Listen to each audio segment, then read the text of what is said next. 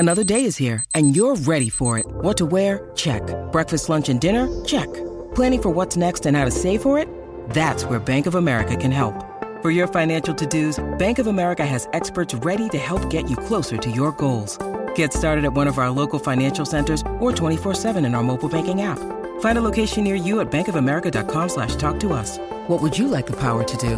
Mobile banking requires downloading the app and is only available for select devices. Message and data rates may apply. Bank of America N.A., member FDIC. When you need mealtime inspiration, it's worth shopping Kroger, where you'll find over 30,000 mouth-watering choices that excite your inner foodie. And no matter what tasty choice you make, you'll enjoy our everyday low prices, plus extra ways to save, like digital coupons worth over $600 each week. You can also save up to $1 off per gallon at the pump with fuel points. More savings and more inspiring flavors make shopping Kroger worth it every time. Kroger, fresh for everyone. Fuel restrictions apply.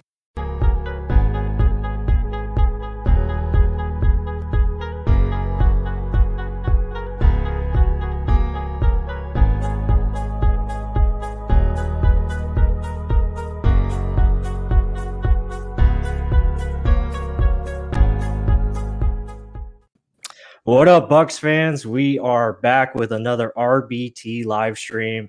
It's Monday, so we're back here again talking some Bucks football, but we got a special guest on here tonight. I'm joined, as always, my co-host, Mark Ramirez, and our special guest, Max Browne.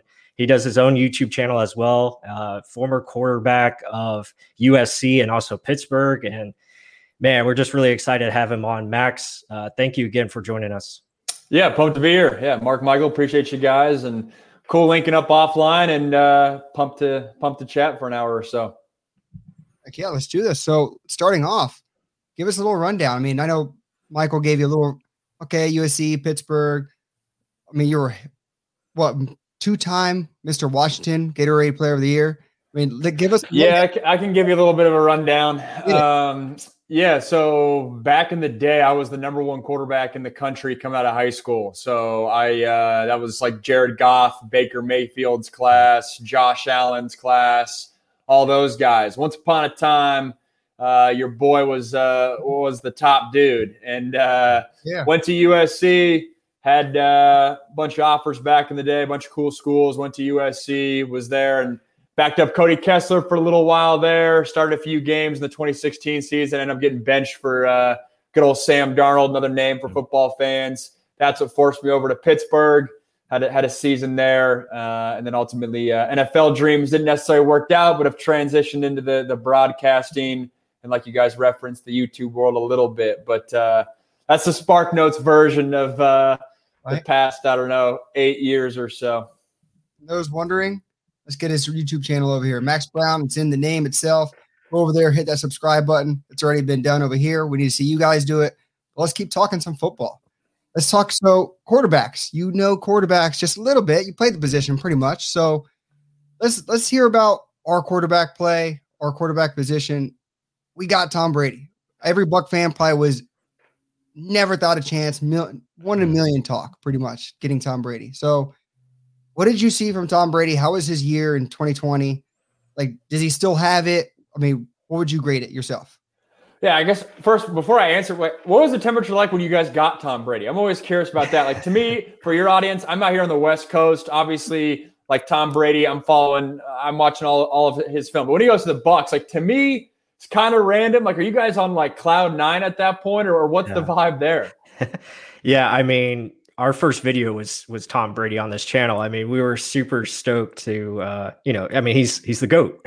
I mean, you go from, and we'll talk a little bit about this after, but you go from Jameis Winston, who, super up and down quarterback roller coaster type of play where he can make amazing plays. And then it's like, what are you doing? And you go to Tom Brady, who's like just Mr. Consistent. What you're getting. He's going to be, he's just going to put your team in a position to win every week. And usually he's the reason why you're winning. Totally. So it's really awesome to have him as a quarterback.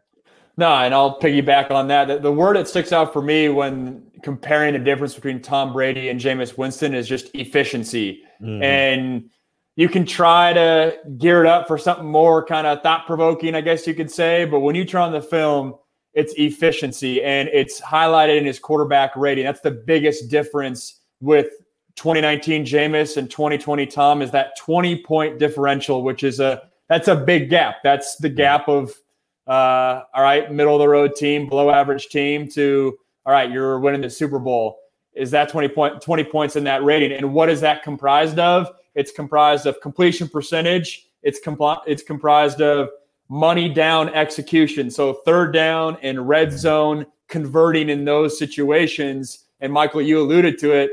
With Jameis, it was up and down. I mean, it's third down. You might be in for a big-time completion of Mike Evans, or it's a catastrophic turnover and you're putting your defense in a tough spot. And so I talked about this, the reason that we connected, or how we connected for your audiences, from a breakdown I did of the Super Bowl. And when you look at the Super Bowl, like, I'm watching that as the quarterback lens that I'm in, and it's not anything that's like groundbreaking. Like when you talk about Pat Mahomes, you might be talking a few crazy throws a game kind of thing. With Tom, it's literally just taking what the defense gives him. And obviously, to do that, you got to know what's going on. You got to be patient.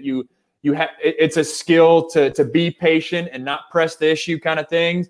But with that Super Bowl, there were so many just efficient checkdowns, efficient throws that are not hard. But that's what makes Tom great, is he knows his timing's always impeccable. He always gets the ball out of his hands. And that just mastery of the position is what Jameis didn't have, and that Tom does have, and obviously all the leadership and intangible things as well. But I think that when you go down the stats, the QB rating is obviously the big one that sticks out in terms of the difference between both quarterbacks. And why is that the case? To me, it's just efficiency. One of my favorite lines as a quarterback is, find yourself completions, because completions lead to first downs. First down leads to touchdowns, and touchdowns lead to winning football. And I feel like that's like Tom Brady to a T. Yeah. I mean, couldn't have said it better than that. And this is kind of cool. This is in the comments. Hunter Frost says, interceptions come to mind. Speaking of Jameis and his 30 interceptions he had in 2019. And he just made it clear. It's cleaning things up, making the easy, simple read. Don't force what isn't there. Don't wait for that big play to be there. If it's something's there already, you got to win. Take it. Take that dump off. And I skipped over that a little bit too. The interceptions, you're right. That's the big one. But I feel like everyone kind of knows that. So outside interceptions, all right, where else are we getting that? But don't get me wrong. Interceptions, front of mind, cannot turn the ball over at the quarterback position. Mm-hmm. I think it just feeds to the notion. I mean, you don't have to always hit the big play. And people think the Bruce Arians offense that's all it is. Just 4 verticals, and that's all it is. But I mean, it's just Brady showed it, the mastery of it. Just the check down is still alive. I mean, it's still a completion. It's still moving the chains, like you alluded to. So, I mean, I really. That's a big thing with 4 verts too that football fans don't always realize is, from a quarterback's perspective, 4 verts. Looks like we got a little guest here, but the 4 verts. One of the biggest components of that is the check down. When the defense does go soft, that's why offensive coordinators are calling that play, the 4 verts, is to, hey, Tom, if it's not open, check the ball down. And that's what literally all the greats, Tom Brady, Peyton Manning, when 4 verts is called, it can go against every single coverage, man, cover 2, cover 3, cover 4. But it's always the, hey, if things go haywire, check it down to your running back. And fun tidbit for your audience, Ronald Jones was my running back in college, and I love him, but he's the worst in terms of hands that I've had at the running back position. And I love him, and I would tell that to his face, because he's got maybe the worst hands. He's got the best jump cut I've ever seen from a running back. But he was 4 verts. We got to put it right in the chest for my guy Rojo. Yeah. No, that's true. That is true. But he's a super talented runner. I mean, the dude knows how to run the football. But yeah, he's got to have it right in the breadbasket to make that completion. Please elaborate a little bit more on that, because I just put those two together too. So because there's a whole bunch of there's a split on that too, like the Jameis Tom Brady argument. Mm-hmm. Then there's the Rojo can't catch. Rojo is a good catcher. You just got to give him more opportunities. Mm-hmm. You're saying unless it's in the breadbasket, Rojo not fumble it, but bobble that thing, right? It's a struggle. I'll never forget Rojo. This is when he had the big old dreadlocks, his first practice at USC. And once again, I'm saying this because obviously he's doing just fine in the NFL. I wouldn't be saying this if it was a running back that not collecting a paycheck still, but his first practice at USC, my man got a handoff like this. And I don't know, for those watching, maybe people doing audio, I'm doing like two hands over the ball at one at the same time versus those that know the running back position. You got to like open up like a gator with one arm below, one arm on top kind of thing. And Rojo said, I didn't do that in high school. Just give me the ball. He just kind of like smothered it kind of thing. That was the first one. I was like, this is a Division I running back at USC that's doing like that. On one side, I was like, man, that's like concerning. But I was on the other hand, I was like, if this dude is doing that, he must be so good because once the ball's in his hands, it doesn't matter. But in terms of the passing, yeah, I remember Rojo had an appointment every day after practice for 20 minutes on the jug machine trying to sure up the hands. And he's definitely a lot better now than where he once was. But I'll never forget young Rojo was struggle bus with catching the rock out of the backfield. That's funny. Yeah. I can't believe I forgot about that. All right. So also in the comments, thought Max was Joe Burrow for a second. You do. Hey, OD Son M8, go scroll the comments on my channel. And literally everyone says it. It's the first 3 comments on every single one of my videos is, Joe Burrow's older brother or whatever. No, I get it. I get that. I get the Beavis and Butthead dude. I got my big old forehead. And then there's this anime character that I guess I look like as well. So not that this is that type of audience, but yeah, I get those guys all the time. You're like, oh, this is Joe Burrow's like burner channel. Like, it's got to be him. I just put it together too. Wow. I got to do a video soon of I'm gonna title like breaking down my film, and it's just like a Joe Burrow analysis video 2020. That'd be awesome. Yeah. Guarantee it goes viral. Guarantee. Just wear like a Burrow jersey too. Let it be known. That's a good call. I gotta buy that. That's a good call. We're like, dude, I can't believe you're so honest about this. Awesome. Taking a break from my knee rehab to get up on the whiteboard. Yeah, something like that. Yeah, no, that's awesome. And it's funny you bring up Rojo because like Mark said, I mean, that is the debate. It's like, oh, do we draft another running back because we want, a more complete back that can do, more as far as the third down offense, be that check down guy that can also pass protect. But, I love Rojo. I love his ability. I mean, he's one hell of a runner. Like you said, he's very talented, but it's just like those two things he hasn't been able to put together yet as far as pass protection and also catching the football out of the backfield. So, that's definitely it'll be interesting to see what happens with that position. But I mean, like you were saying with the quarterback, I mean, you're right on. I mean, with the efficiency, Tom Brady, I mean, he just understands how to take advantage of the matchups. He sees what's going on before the play even starts. And that's what gives him the biggest advantage. Like he knows how to identify it. He always used emotion, to identify whether it's man or zone defense. So that's just, I mean, that's just what makes him so good. And I'll say this, if Rojo was getting that much run in the Super Bowl and throughout the entire run, like Tom's good with him then. Tom's giving the thumbs up because as we all know, relatively speaking, running back's a replaceable position in the NFL. And so if Rojo wasn't getting it done, you better believe Tom would have his ass out of there pretty quick. And so Tom knows what's up. He's looking from the end zone footage of saying, all right, this guy's special. We need to get him on the field, even if that means he's going to drop a check down a game, which should never happen or whatever it is. I think he's good, but if that ends up being the Achilles heel and there's other answers, who knows? Yeah. Right. Well, before we keep going on, let's actually talk about at Roblox Talks first sponsor. Hold on 1 second. We're going to talk about Symbol, stock market for sports. If you guys haven't heard about this, it's a really cool idea. We've talked to the CEO of the company. Really cool idea. I really like it. I mean, what is it? How does it work? Let's check it out. Find your favorite teams, a la Tampa Bay Buccaneers. If you're a Saints fan, woof. The thing is, you get your team, you earn win payouts. What happens? You receive 50 cents a share per share when your team wins. So, I mean, go ahead and gobble up some bucks stock and let's do this. And then you can trade teams like stocks. How does that work? Buy low, sell high, sell overrated teams. Same stuff. If you have Robinhood or one of these other trading apps, same exact stuff. Really cool. Trade 24/7. I really like the idea. If you want to learn more, just hit that play button. They'll give you a little rundown more, but we really like the idea. I already bought me up a Buccaneer stock. With that said, guys, check it out. Our link is in the description. Hit that down below. Let's keep talking some Buck football and just NFC South football. So before we keep going, I actually wanted, before we talk draft, let's talk NFC South. And we mentioned his name already, Jameis Winston. He's potentially going to be the New Orleans Saints quarterback, right?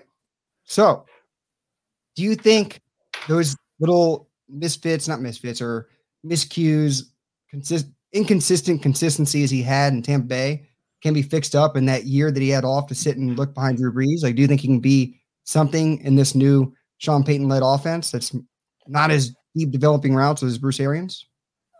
Yeah, I haven't headline read in terms of what I guess I've seen that it's going to be a true quarterback competition. And to answer your question, I don't think he's going to win it. I think Taysom Hill's going to win it. My fantasy team had a good little day there when Hill got those couple starts he did back in the fall. And so I guess, that's the first stance I'm in. Secondly, I do think that the biggest thing, just as a quarterback mentality with Jameis going or moving from the Bucs to the Saints, is maybe he doesn't feel the need to win every game or put the entire offense on his shoulder. If in his mind he's saying, I got a really innovative offensive coordinator, I got some pieces around me, I just need to play point guard mode rather than Superman mode kind of thing. Does that help him? And I think the answer to that is yes, in terms of him going to the Saints. It's a fresh start. He was able to learn from Drew. And I mean, speaking from experience, obviously a different light, but when those expectations, when you go into a program that you're going to save the program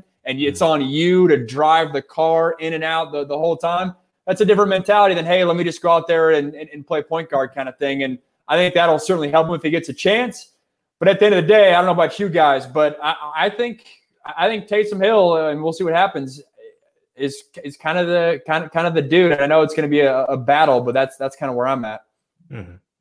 Yeah, and I agree with that statement as well. I think Taysom is definitely the favorite. I think Sean Payton really likes him. Obviously, the contract that they've given him, I think that speaks volumes. They definitely want him to, I think, be the guy, just because it adds more versatility to your offense with his ability to run and do different type of things, for your short down distance and also your play action passing game as well. So I think that's where they want to go, but we'll see. It'll be an interesting competition for sure with Jameis, and I think Jameis can be better in that offense. I think it's better for him to be more, I guess, up tempo to say the least, as far as your passing game and your design routes that you have consistently with a Saints offense, because it's basically all timing.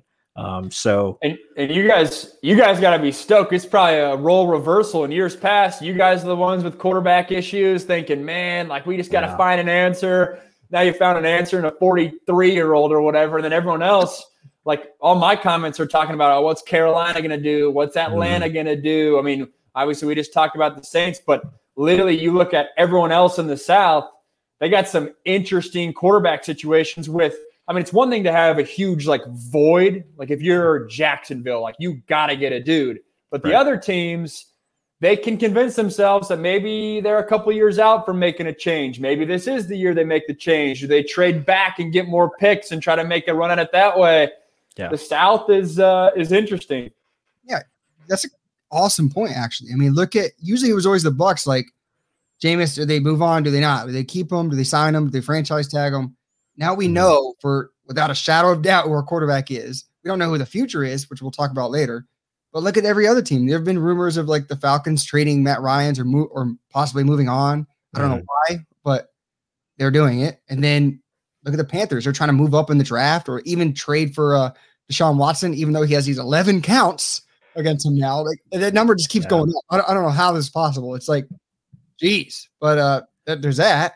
And then the Saints, with Taysom Hill and Jameis. So it's funny to see that role reversal. It is really funny. The Justin Fields to Atlanta hometown kid, that one's interesting to me. And I guess I just like the story in it a little bit. But I also like Matt Ryan. His days are probably numbered, but the Fields storyline's at least intriguing. Oh, heck yeah. Yeah, for sure. I mean, that would be quite the story. I think they're leaning more Kyle Pitts, and that scares me too. I mean, that guy's just dangerous. But Kyle Pitts is my favorite guy in this draft. We can talk quarterbacks all day. If you don't know Kyle Pitts, or you know his name but haven't watched his film, it's crazy. I did a whole Kyle Trask breakdown, who's kind of my sleeper QB in this draft, and like I'm just watching game after game of Kyle Trask, and it feels like, man, I want to do a breakdown on this Pitts guy. I mean, we're talking as unique of an offensive weapon as I can remember. I mean, I'll say it like since like Calvin Johnson, like it's crazy. And whether he's a tight end or just a huge receiver, we talked about Sean Payton earlier in terms of innovative offensive minds. Like whoever gets a hold of him, like they're going to have some unique offensive schemes, getting him involved in all the formations and routes and all that. Yeah, no doubt. He's a monster. I mean, ran a 4.46 today at his size. It's just you can't teach that, or you can't. That's usually not created. Not at all. Yeah, it's created in Madden. Yeah, exactly. Yeah, exactly. Somehow you have a good year, your speed rating goes up. I don't do it. It's possible according to Madden. Well, I mean, so we mentioned the NFC South, all that good stuff. So I guess let's jump over to the draft, right? So who are, obviously you mentioned Justin Fields, there's Trevor Lawrence, there's Trey Lance, and who's Zach Wilson. Yeah. Of those top guys, I mean, obviously a lot of people value Trevor Lawrence. He's probably going to be number one easy. Do you see he's easily your number one, or do you see someone kind of outmatches him in certain areas? Yeah, he's my number one. I don't think it's easily my number one. To me, my tiers are Trevor Lawrence, tier one, and then tier two by himself for me is Zach Wilson. And I think the gap from tier 2 to tier 3 is bigger than my tier 1 to tier 2. So in other words, the gap from Trevor Lawrence to Zach Wilson is smaller than Zach Wilson to Justin Fields, in my opinion. I think Fields is the top of that tier 3 for me. And Zach Wilson, for those of you guys that maybe just know his name and have seen the draft buzz, I did a full breakdown on him as well in terms of his entire game. I watched every throw from last year and kind of said, all right, here's the good and the bad. So go check that out if there's interest there. But in terms of the tier 3, I think Justin Fields, and then I like Kyle Trask as that next guy. And that to me is the biggest difference with probably my board versus other analysts.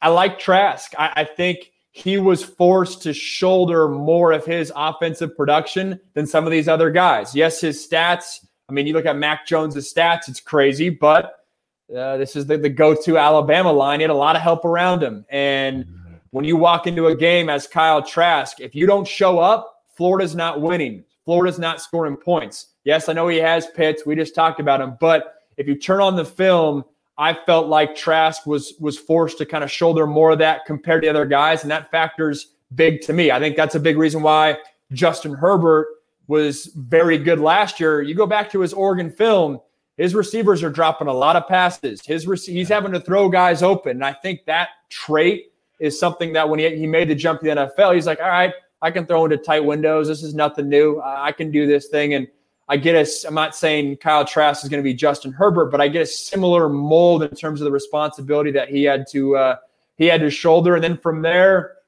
I go Mac Jones. And then after that, I go Trey Lance. So maybe that's another big difference for me as well. I'm not as high on Trey Lance. If he's a superstar here in a few years, I will not be surprised. But right now, I think it shows how good this QB class is for me. I just think Trey Lance, he has another notch to go. And I think he's going to have to go to a situation like a Green Bay a year ago with Jordan Love, where he's going to have to sit and wait. And I think the fact that Trey Lance did not play or only played one game, 4 quarters, that's it this past fall, it hurt him a little bit. I think he could have used that whole season to grow and develop. And I have some concerns. This is one thing I get in arguments with people about this all the time, because the talking point with Trey Lance is, he's the most NFL ready. I agree with that in terms of he had the most NFL-like scheme, meaning under center, calling out the mic in run game and protections, having to do boot schemes and all that.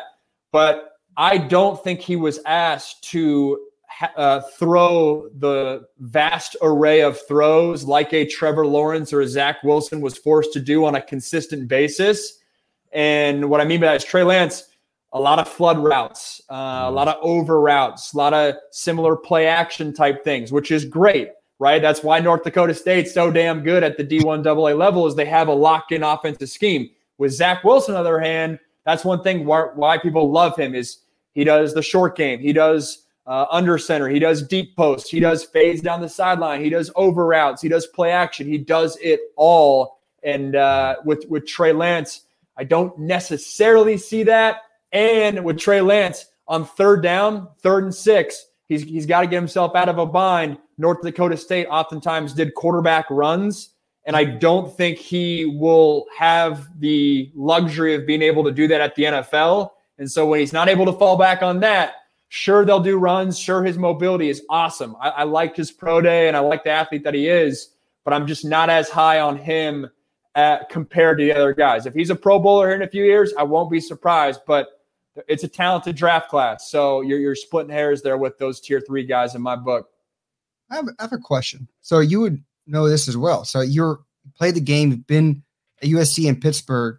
When people look at Trey Lance or even Zach Wilson for that matter, when they think of like level of competition or speed of the game, like from different conferences, or everyone says SEC is like right off from the NFL. They're right there with the speed of the game.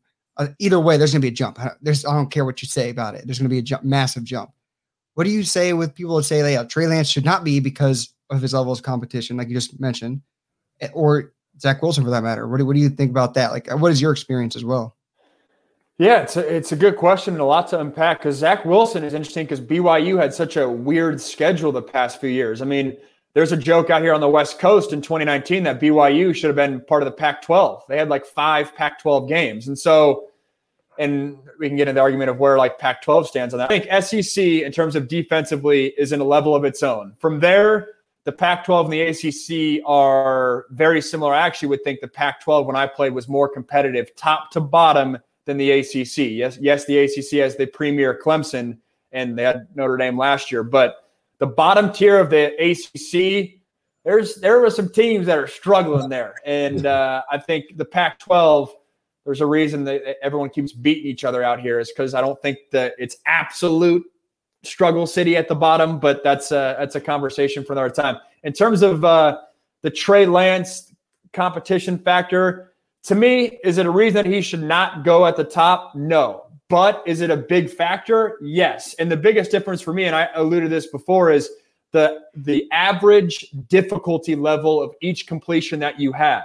With Trey Lance, he has the luxury of throwing 5-yard hitches with the corner 10 yards off and having that throw in his repertoire to get him in rhythm. With SEC guys, with a Kyle Trask, and he's going up against Alabama, and he's going up against big-time Georgia or something, they're not giving you that easy completion. Or maybe they do once or twice, but not 4, 5, 6, 7 times a game. And so that's where, and I kind of alluded to it before with the Trask and level of responsibility in terms of how tight of windows are you forced to throw into consistently. Yes, everyone can do it once or twice a game, once or twice a quarter kind of thing. But with Trey Lance, he certainly had the luxury of there's some bigger time windows there. And not that he had the best of athletes in the world, but it certainly is a factor. And you better believe every GM is weighing that differently. But you also fall in love with a lot of things on Trey Lance's film in terms of the arm strength and the athleticism and all that certainly hold weight as well. Mm. Yeah, I had a question on Trask. I love him too. I think he's one of the better. He's just got that touch pass, that anticipation in his game. But there is question marks with his arm strength. Do you see that as being a big issue, or is that something where he can work around it because he is so good as far as just finding windows, anticipating with good timing and having good accuracy as well when he does have time in the pocket? Yeah, you hit the nail on the head. That's a big area of concern for me. Yeah, I'm not going to lie. That is the one thing that's the red flag. And especially if he goes to an offense, if he goes to Atlanta, say, where they're going to play action and they're going to do big deep posts down the middle of the field and big over routes, and he's going to have to throw the ball 50 yards plus consistently kind of thing.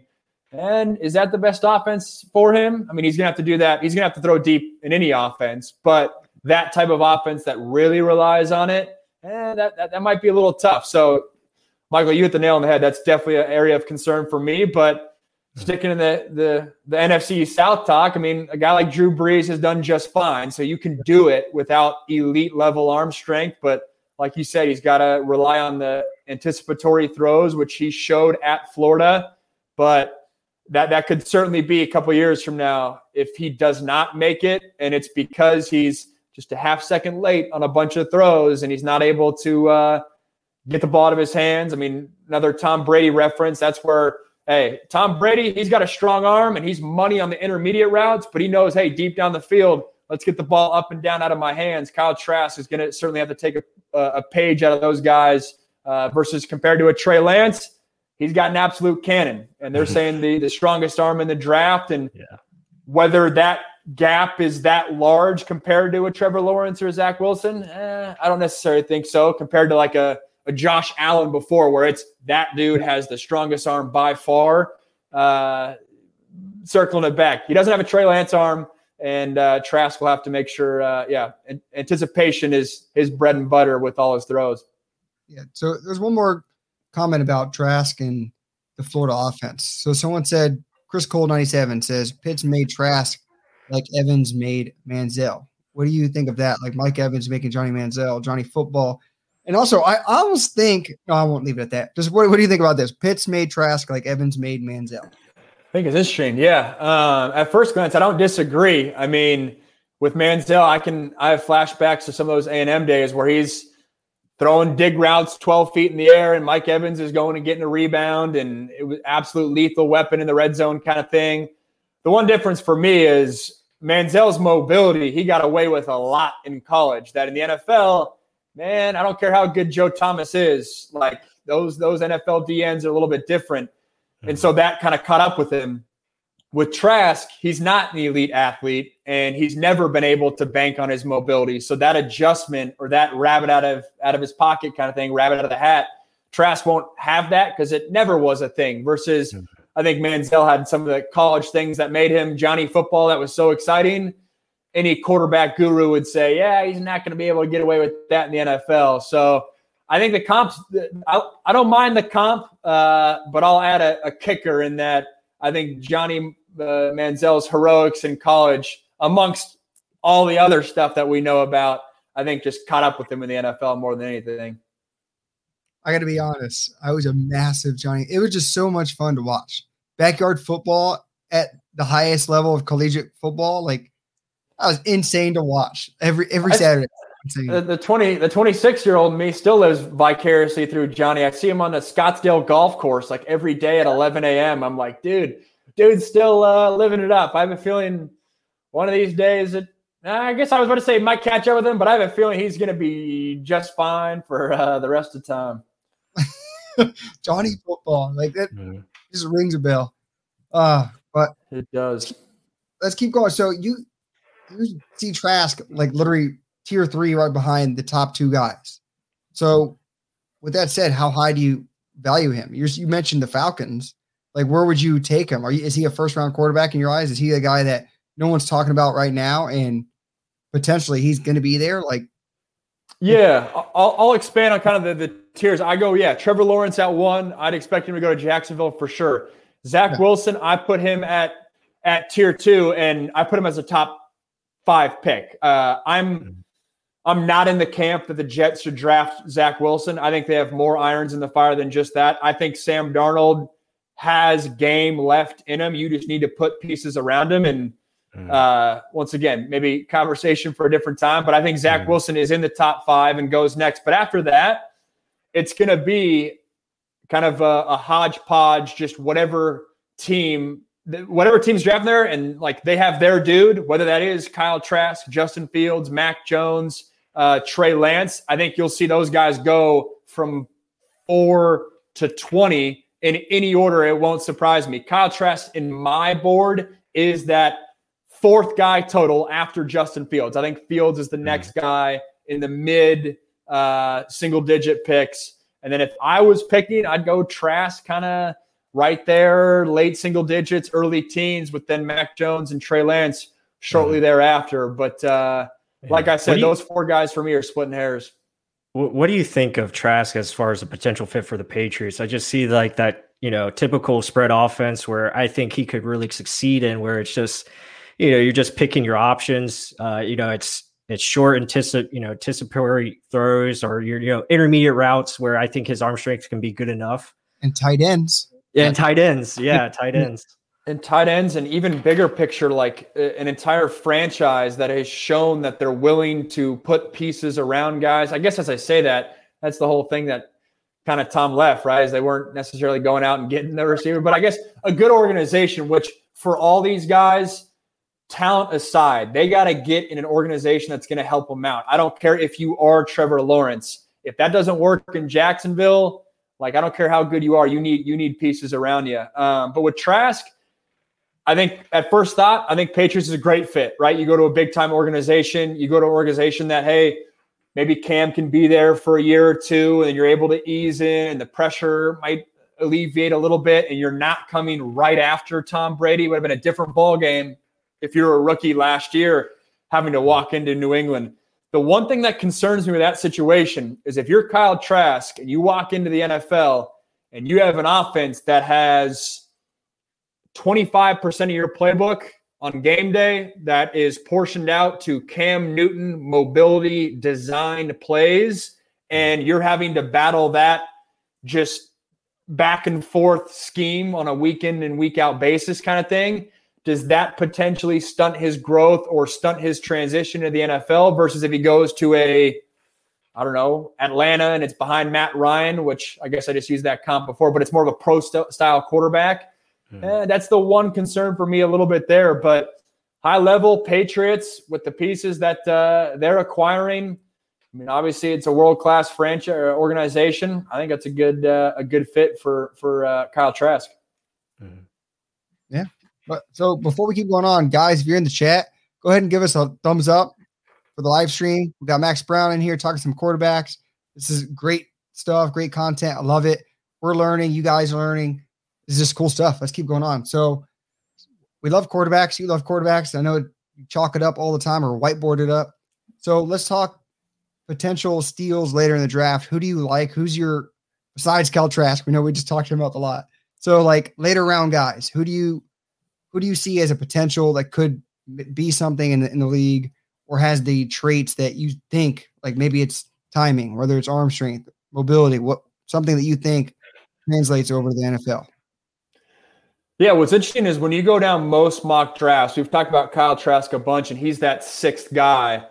But when you go to the seventh guy, the kind of widely considered guy is Kellen Mond. And a year ago, the seventh quarterback, maybe it was sixth or seventh, but was Jalen Hurts. And now, March of 2021, Jalen Hurts is an NFL starting quarterback. So who's that seventh quarterback this year? It's Kellen Mond. And he's interesting for me. I actually trained with him when he was in high school. So it's kind of cool to see the development that he's had. And I've talked about the average level of difficulty as a big trait for me when I evaluate average level of difficulty for each completion as a big trait for me when I evaluate quarterbacks. Another big one for me is how many reps have you seen? How many bullets have you seen in your college career?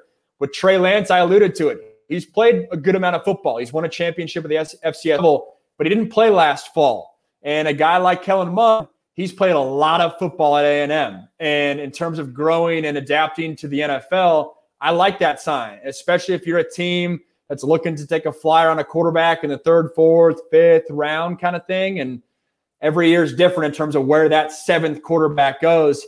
That's very interesting to me. And another guy, and I'm not high on him per se, but it's interesting because in the same token, he's played a lot of football, is Sam Ehlinger. And I say he's interesting because a year ago, he was he was that like fifth quarterback. This time last year, he was that cusp quarterback before, I guess Trey Lance was on people's radar, but maybe before Kyle Trask made a move, definitely before Mac Jones made a move, way before Zach Wilson made a move. who was ahead of them? Sam Ehlinger was, and now he's the 14th quarterback in the draft. There's guys ahead of him. Jamie Newman at Georgia, previously Wake Forest, is ahead of him. Felipe Franks, who, side note, strongest arm I've ever seen in person. Felipe Franks throws the rock like 85 yards and just long man shoot. So if you have a soft spot for arm strength, Felipe Franks is your guy. But back to Sam Ehlinger, just how much he's dropped. And I think rightfully so, a lot of that's warranted. I don't think you saw the huge jump that you would want to see from a quarterback as a junior and senior in terms of pocket presence and whatnot from Sam Ehlinger. But if he goes to a team and the starter gets injured and he gets some reps, and right now he's the 14th quarterback in the draft. I think he's probably a little bit better than that. He's a guy that's intriguing to me. Yeah, I mean, he's almost like a bigger Tim Tebow, but better accuracy, I would think. I mean, look at 2019, he was lighting it up. He was almost like point for point with Joe Burrow in that Texas LSU game. I mean, Joe Burrow, you're here with us right now, so let us know. I'm here. I know. I mentioned Jalen Hurts. I kind of view them as comparable a little bit. Sam Ehlinger and Jalen Hurts. Hurts might be. No, I think their mobility is pretty comparable. Hurts is better in the pocket. At times, I feel like Ehlinger tries to do a little too much, and his arm strength might be not as good as Hurts. But I view those guys as comparable. And goes to the Eagles. Eagles need another quarterback on that roster. He stays ready, gets in. He's one hit away. Never know. Plus, I'll let you talk on Kellen Mond because we're big on him. Yeah, Kellen Mond is he's just very interesting because he's had some up and down seasons, but I think he's gotten better as the years go on. I feel like he's really good as far as decision making. Doesn't really turn the ball over a lot. Completion percentage could be better. Accuracy sometimes drifts during games, but I mean he's got the arm strength. He's got a lot of good intangibles. I think he's a good high character dude that. And plus he can run. I mean, he can run with his legs, so he gives you that extra mobility. But he doesn't really, he doesn't have to lean on that per se. Yeah. He can still win with inside the pocket, which I think is good. And especially, I think, he's had some, adversity as well, just with the talent level that's been around him. I think that, has kind of played a part to it. Receivers not always helping him out, offensive line inconsistency there. So I really like Kellen Mond. I think he could be that guy that you look at, maybe third, fourth round, somewhere in there, and you take a flyer on him and see what you got. No, I follow what you're saying, and it's funny because I'm just sitting here thinking about Kellen Mond, and I've broken down all the quarterbacks ahead of him. So if you're interested in all the guys we've referenced, check out those videos. But Mond's the one guy I haven't totally dove into him, but I watched him from obviously games from this past fall, and the guy who reminds me of a little bit is a Colin Kaepernick in terms of his build a little bit. I'm not sure exactly how tall Mond is, but in terms of physique and even throwing motion, a little bit on the skinnier side, but literally just they had no jersey numbers or anything, and it was black and white uniforms, kind of comparable. And I Googled on the side Kaepernick. He was the 6th quarterback taken in his draft and in the 2nd round. So another QB heavy draft. If Mond's that 6th, 7th guy, that might anywhere's isn't Mond number 7, I think. I'm not sure. No, he's 11 or something. But 11. Yeah. Either way, kind of a cool little comp there. Yeah, coaching changes too. Got Jimbo in there. Still downfield kind of offense. I mean, I know Buck fans would be like, "Oh, no Jimbo quarterbacks because of Jameis Winston." Don't relate a quarterback just because of the head coach. But either way, he's got down the field accuracy, down the field arm, ability to throw that downfield threat that the supposedly BA every Buck fan thinks that's all we do. It's not just that. But I mean, I've liked him for like a couple of years now, and I think he's got what it takes. He just needs a little bit of grooming. So bring of that. So I know the Buccaneers, we got our old man at quarterback, the GOAT. You may have heard of him, Tom Brady. So we're not needing of a quarterback. So what do you think of the potential the Buccaneers actually drafting a quarterback, the eventual, I guess, takeover or eventual starter after Tom Brady? Do you think Tom Brady's just going to go until he's 50? It's super funny you guys mentioned that too. I was in a random car ride last week, and someone was like, "Oh, I know my family friend. His son plays quarterback, and he's the Bucks backup." And I was thinking, like, I know quarterbacks, and I couldn't tell you who the Bucks backup was. Like, he's I'm buddies with his dad. I like golf with his dad all the time. Like, who the heck is the Bucks backup? And right now I forget, and I had to Google like Ryan Griffin. Like, I don't even know who that is, and I'm a quarterback guy. And this man's been in the league for 8 years, collecting paychecks. Like, I respect it. I'm like, hey, this guy's doing something right. Hey, for football fans, if you're in the league that long and haven't really played, you must be awesome in the quarterback meeting room, because that's a little fraternity in itself. I mean, you spend a ton of time in that room. So shout out Ryan Griffin. But I guess give me more context on your guy, on the kind of quarterback landscape of what's gone down the past couple of years in terms of the backup. Obviously, I know Jameis and the starters, but behind the scenes, what's been the deal? Yeah, I mean, we really haven't invested as far as the draft goes, as far as draft quarterback. We've had Ryan Griffin, like you said, for a long time. I mean, there's a little fan club for Ryan Griffin. I mean, there's that one tweet they wanted Ryan Griffin to start because he was playing so up and down. We have Blaine Gabbert as well. You're kind of going in and out really quick. Well, I'll let it kind of. I'm sorry. I'll let it go for a little bit, but I'll kind of jump off what you were saying. Mm-hmm. Yeah. So really, right now, Blaine Gabbert was the backup. RG4, we call him, was the third string. But he's literally, you're not lying. He's been here forever. In preseason, he lights it up. He doesn't have a cannon, but he makes good reads. He's consistent. I mean, he's Mr. August, right? He lights it up in the preseason. So he does look good in preseason. So his Super Bowl is the preseason games. That's right. I knew you guys had Gabbert. Gabbert always looking sharp at the on the sideline in the Super Bowl parade. And but to me, at that point with Gabbert, like, I think he's a solid backup. Obviously, it's not necessarily. I mean, this might be a conversation. Would you rather have like Blaine Gabbert or Jameis Winston as your backup? Like, that might be a conversation in itself. I'd take Jameis. I'd be interested to see what your guys' fans have to say. And Gabbert's another former number one quarterback in the country coming out of high school. So I got a soft spot for that. So I like Gabbert, but to me, if you're an NFL team, you always got to be obviously preparing for the future, and you cannot win games at any level without a quarterback. Maybe if you run wing T in high school, but outside of that, you need a quarterback. And so it feels like the timing is right for the Bucks to take a flyer on a late round type guy, especially when we're talking Sam Ehlinger, who's a household college football name. He's the 14th quarterback in this draft. Another guy we talked about, Jamie Munn, or Jamie Newman. Jamie Newman. He's a guy that some people loved this past offseason and thought that, hey, if he had a full season at Georgia, he could have made a Mac Jones type jump, a Zach Wilson type jump potentially. Obviously, it didn't work like that, but guys were talking about him like that. And so if you're the Bucks and you're saying, you know what, there's something to be said about that film. Turn on Newman's Wake Forest film. He gets a little wild with the turnovers a little bit, but there's a lot to like. There's a reason mighty Georgia was jumping all over a guy like that in the transfer portal market. And so if you're the Bucks, you take a third, fourth, fifth, sixth round flyer on a guy like that, and you move on from RG4 and stash a quarterback like that. I think that makes tons of sense, especially with the Bucks. I mean, Tom said it, right? We're bringing the whole crew back. We're running this thing back. And so if you're not in desperate need in the draft, I love it. Let's prepare for the future and draft a quarterback that you might like a little bit.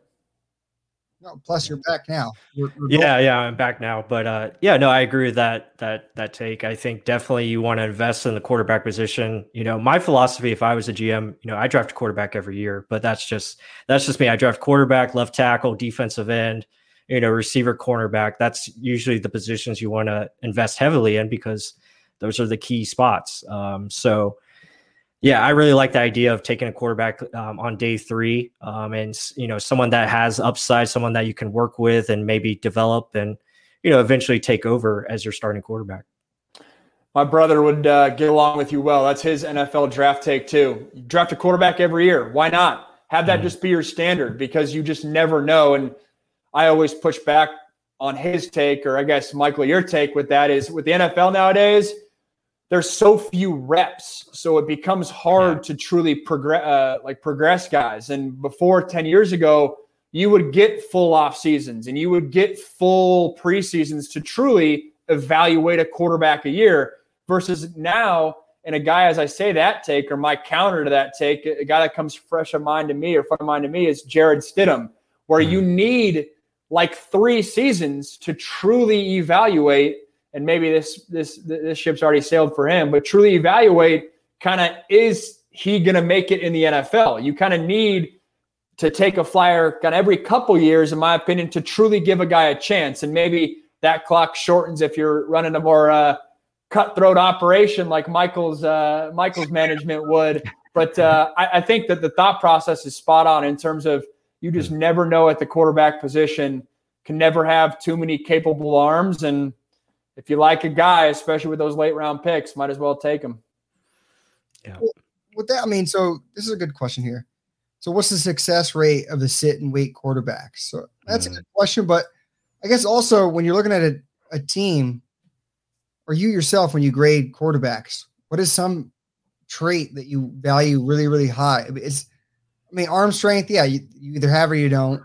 What is it like a trait on the field that you need to have? Because guys are coming down on you. Like, there's 4 or 5. If you got a blitz coming, like, you got to be cool under pressure. Like, what is it that to you would say, like, that's the biggest thing you need, a quality in a quarterback? And maybe it is something that they have later in the rounds, but they just need to sit and let them develop in the system, right? Yep. And in terms of success rate of sit and rate QBs, we got to keep in mind, there's a reason those guys are sitting and waiting.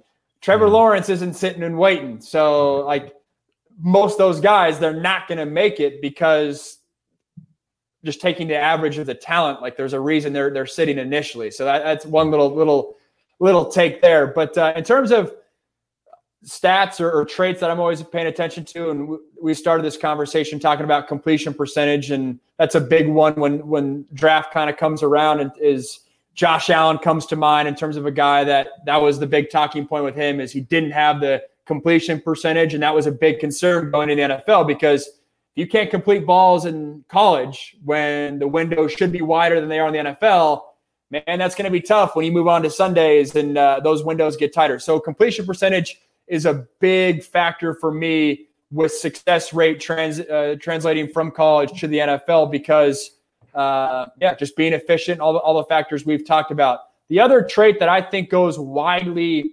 underappreciated, that I probably put more weight on than other QB evaluators, and the reason is because you can't really quantify it. It's something you have to see and know the game, is a quarterback's ability to get to his third progression. And I say third on purpose.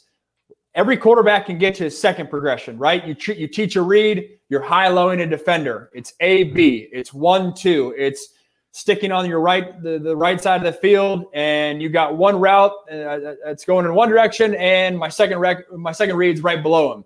But the third progression, that's where you have to move your base. That's where you have to move your eyes. That's where, oh crap, there's someone in my face. That's where I'm off my platform. And so that to me is a huge factor. If a guy is good and quick and efficient at getting to his third read, man, he's got a green light for me in my book. And that's one thing.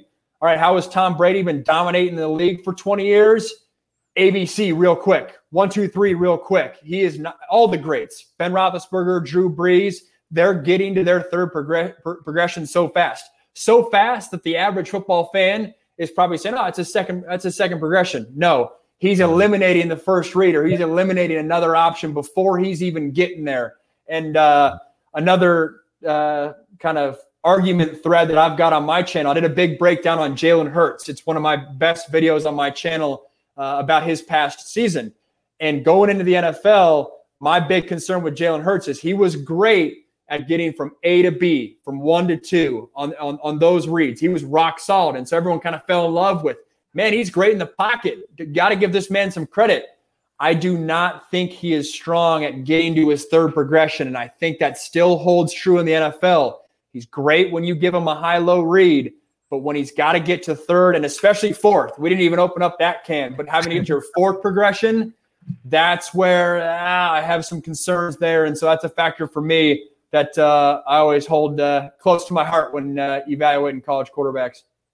Yeah, I'm glad you brought that up because, like, when I watched Carson Wentz, especially during his MVP type season, we saw a lot of that on tape where Carson, he would be really great at that A-B, single high kind of read where they would just simplify the offense for him. Run pass options, right? Yeah, run pass options, real quick decision-making where it's just, okay, if he's not open, we go to the next option. And I saw a lot of that, and maybe that's why Carson has, struggled lately here because he does struggle to get to that third progression. Yeah, and Carson, that's a whole another can. I mean, a lot of his is, I think, mental as well. You can get into some of the fundamentals and why are the fundamentals happening? Is he overthinking? Offensive line obviously struggles. So there's, I think, a lot of little factors with Carson Wentz. It's not everyone wants kind of the one big factor, and I think that's not necessarily the case for him. But Carson Wentz is a very interesting. I mean, we're obviously nerding out on quarterback talk right here, but he's a very interesting case study because of the fall from grace. And does he, in 2021, fresh start, great franchise, great defense, some weapons on offense. He's got a run game. The quarterback in me is saying, man, those are all the pieces you need to find success. Like, it's go time for a redemption tour for Carson Wentz. Yeah. Yeah, I agree. And I'll also just add, and this is random, but I think Sam Darnold is in a perfect fit for what that coaching staff is going to bring to him. I think the Matt LaFleur offense, I think, is a perfect fit for what they're going to do. I know it's Mike LaFleur now, running that offense, but I think he's going to be surprising some people if he is the quarterback of the Jets. I'll just say that.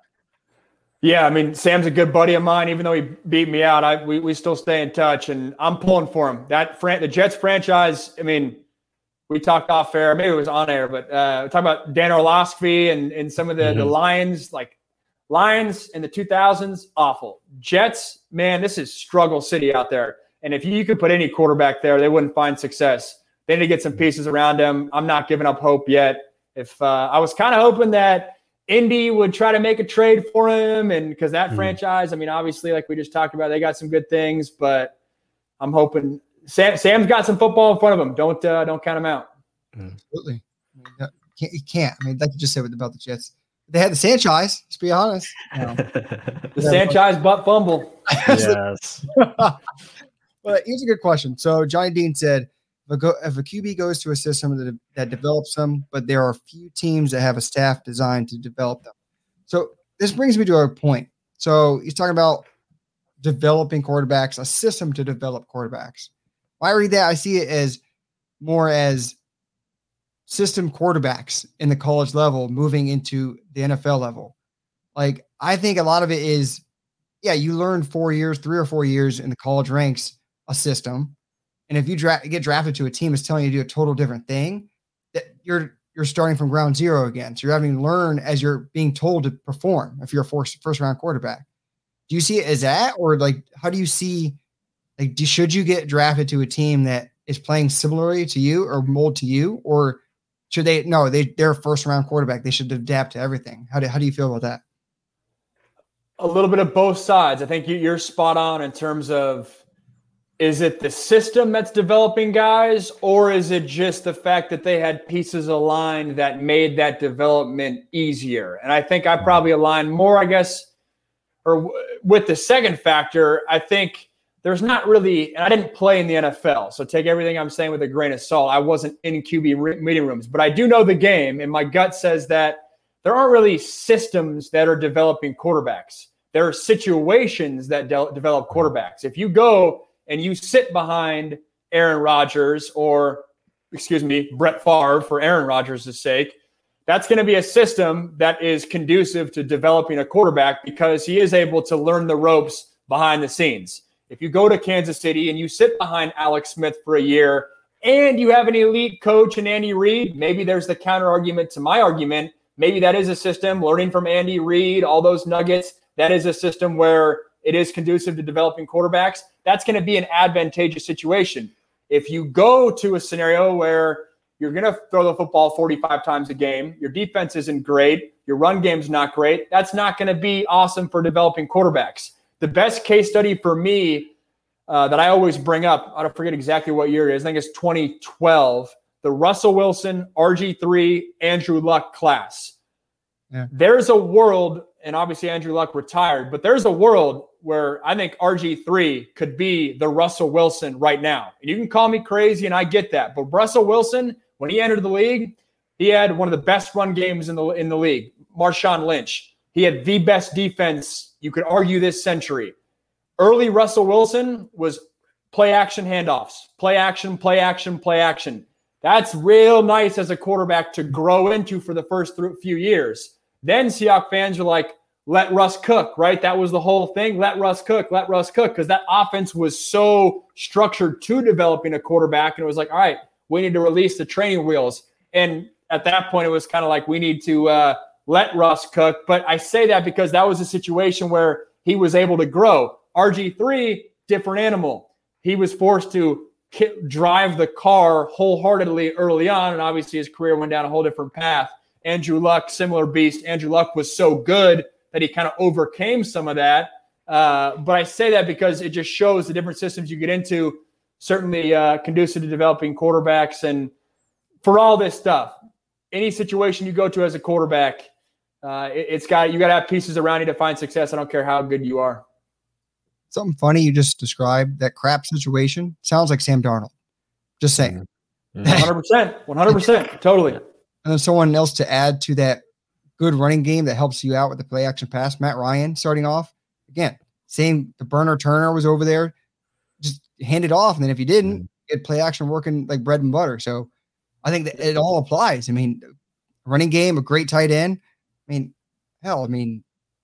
All that does apply. It's not just what you have available to you too. I mean, it's not all just decision making. It's, can you make a decision with something that's available for you to throw to? Yeah, another quarterback we haven't talked about today, but that I'm fascinated with in that similar topic is Matt Stafford going to the Rams. Obviously, he's not a youngster. Obviously, he's long past the developmental stage. But him going with a Sean McVay offense, and I know the Rams don't necessarily have a bell cow back. I'm sure Rams fans probably hope that Cam Akers can get there. But that scheme, a run-first mentality with Matt Stafford, not forced to play Superman mode. Don't sleep on Stafford making a big jump for a lot of the reasons we've kind of just touched on. Yeah, I completely agree. And man, this has been awesome. Again, it's crazy that we've already gone an hour, but just a lot of great information. Max, again, we appreciate this so much. I hope, I'm sure all the fans have learned something. We've learned something. So this has just been great. And I hope we can, do this again sometime in the future, maybe after the draft and talk some of these, prospects and where they land. But, go ahead. I'm going to let you take it away, Max. Talk about your channel and, where people can find you. Totally. Yeah, no, if the Bucks draft a quarterback, you guys will for sure have to have me on that Monday after. I guess you guys have a bunch of topics, but 2 Mondays after we can come and talk QBs or whatnot. But no, this is dope. Bunch of good topics. Where you can find me, we've talked about my YouTube channel. Be sure to head over there, hit the subscription button. I do a lot of, you can see the whiteboard behind me, do some film breakdowns there. And then I've talked about it, but my story from being a 5-star recruit to obviously navigating the post-athletic world with things not necessarily working out. I talk a lot of content, talk a lot about that as well. So kind of a unique lens there. And follow me on Instagram as well, Max Browne with an E at the end. And then my Twitter at MaxBrowne4. Browne has an E at the end once again. And hit me up there. Love interacting with you guys and pumped to bring more football content on my channel. So if you're subscribing to Michael and Mark's channel, Real Bucks Talk, be sure to throw me the follow as well. Awesome. Mark, you have anything else to add? No, thank you very much, Max, for being part of the channel. Great content, guys. If whoever's in the chat, go do it right now. Go subscribe now. Like any video you see, because I'm about to go jump on that Kyle Trask video because he talked him up. So, guys, go check him out. Thank you for being part of the show with us. Max, thank you so much. Hopefully we do see you after the draft. Hope we do get a quarterback. That's what I'm hoping for. But with that said, guys, until the next one, and as always, go Bucks. Go Bucks. Thanks, guys.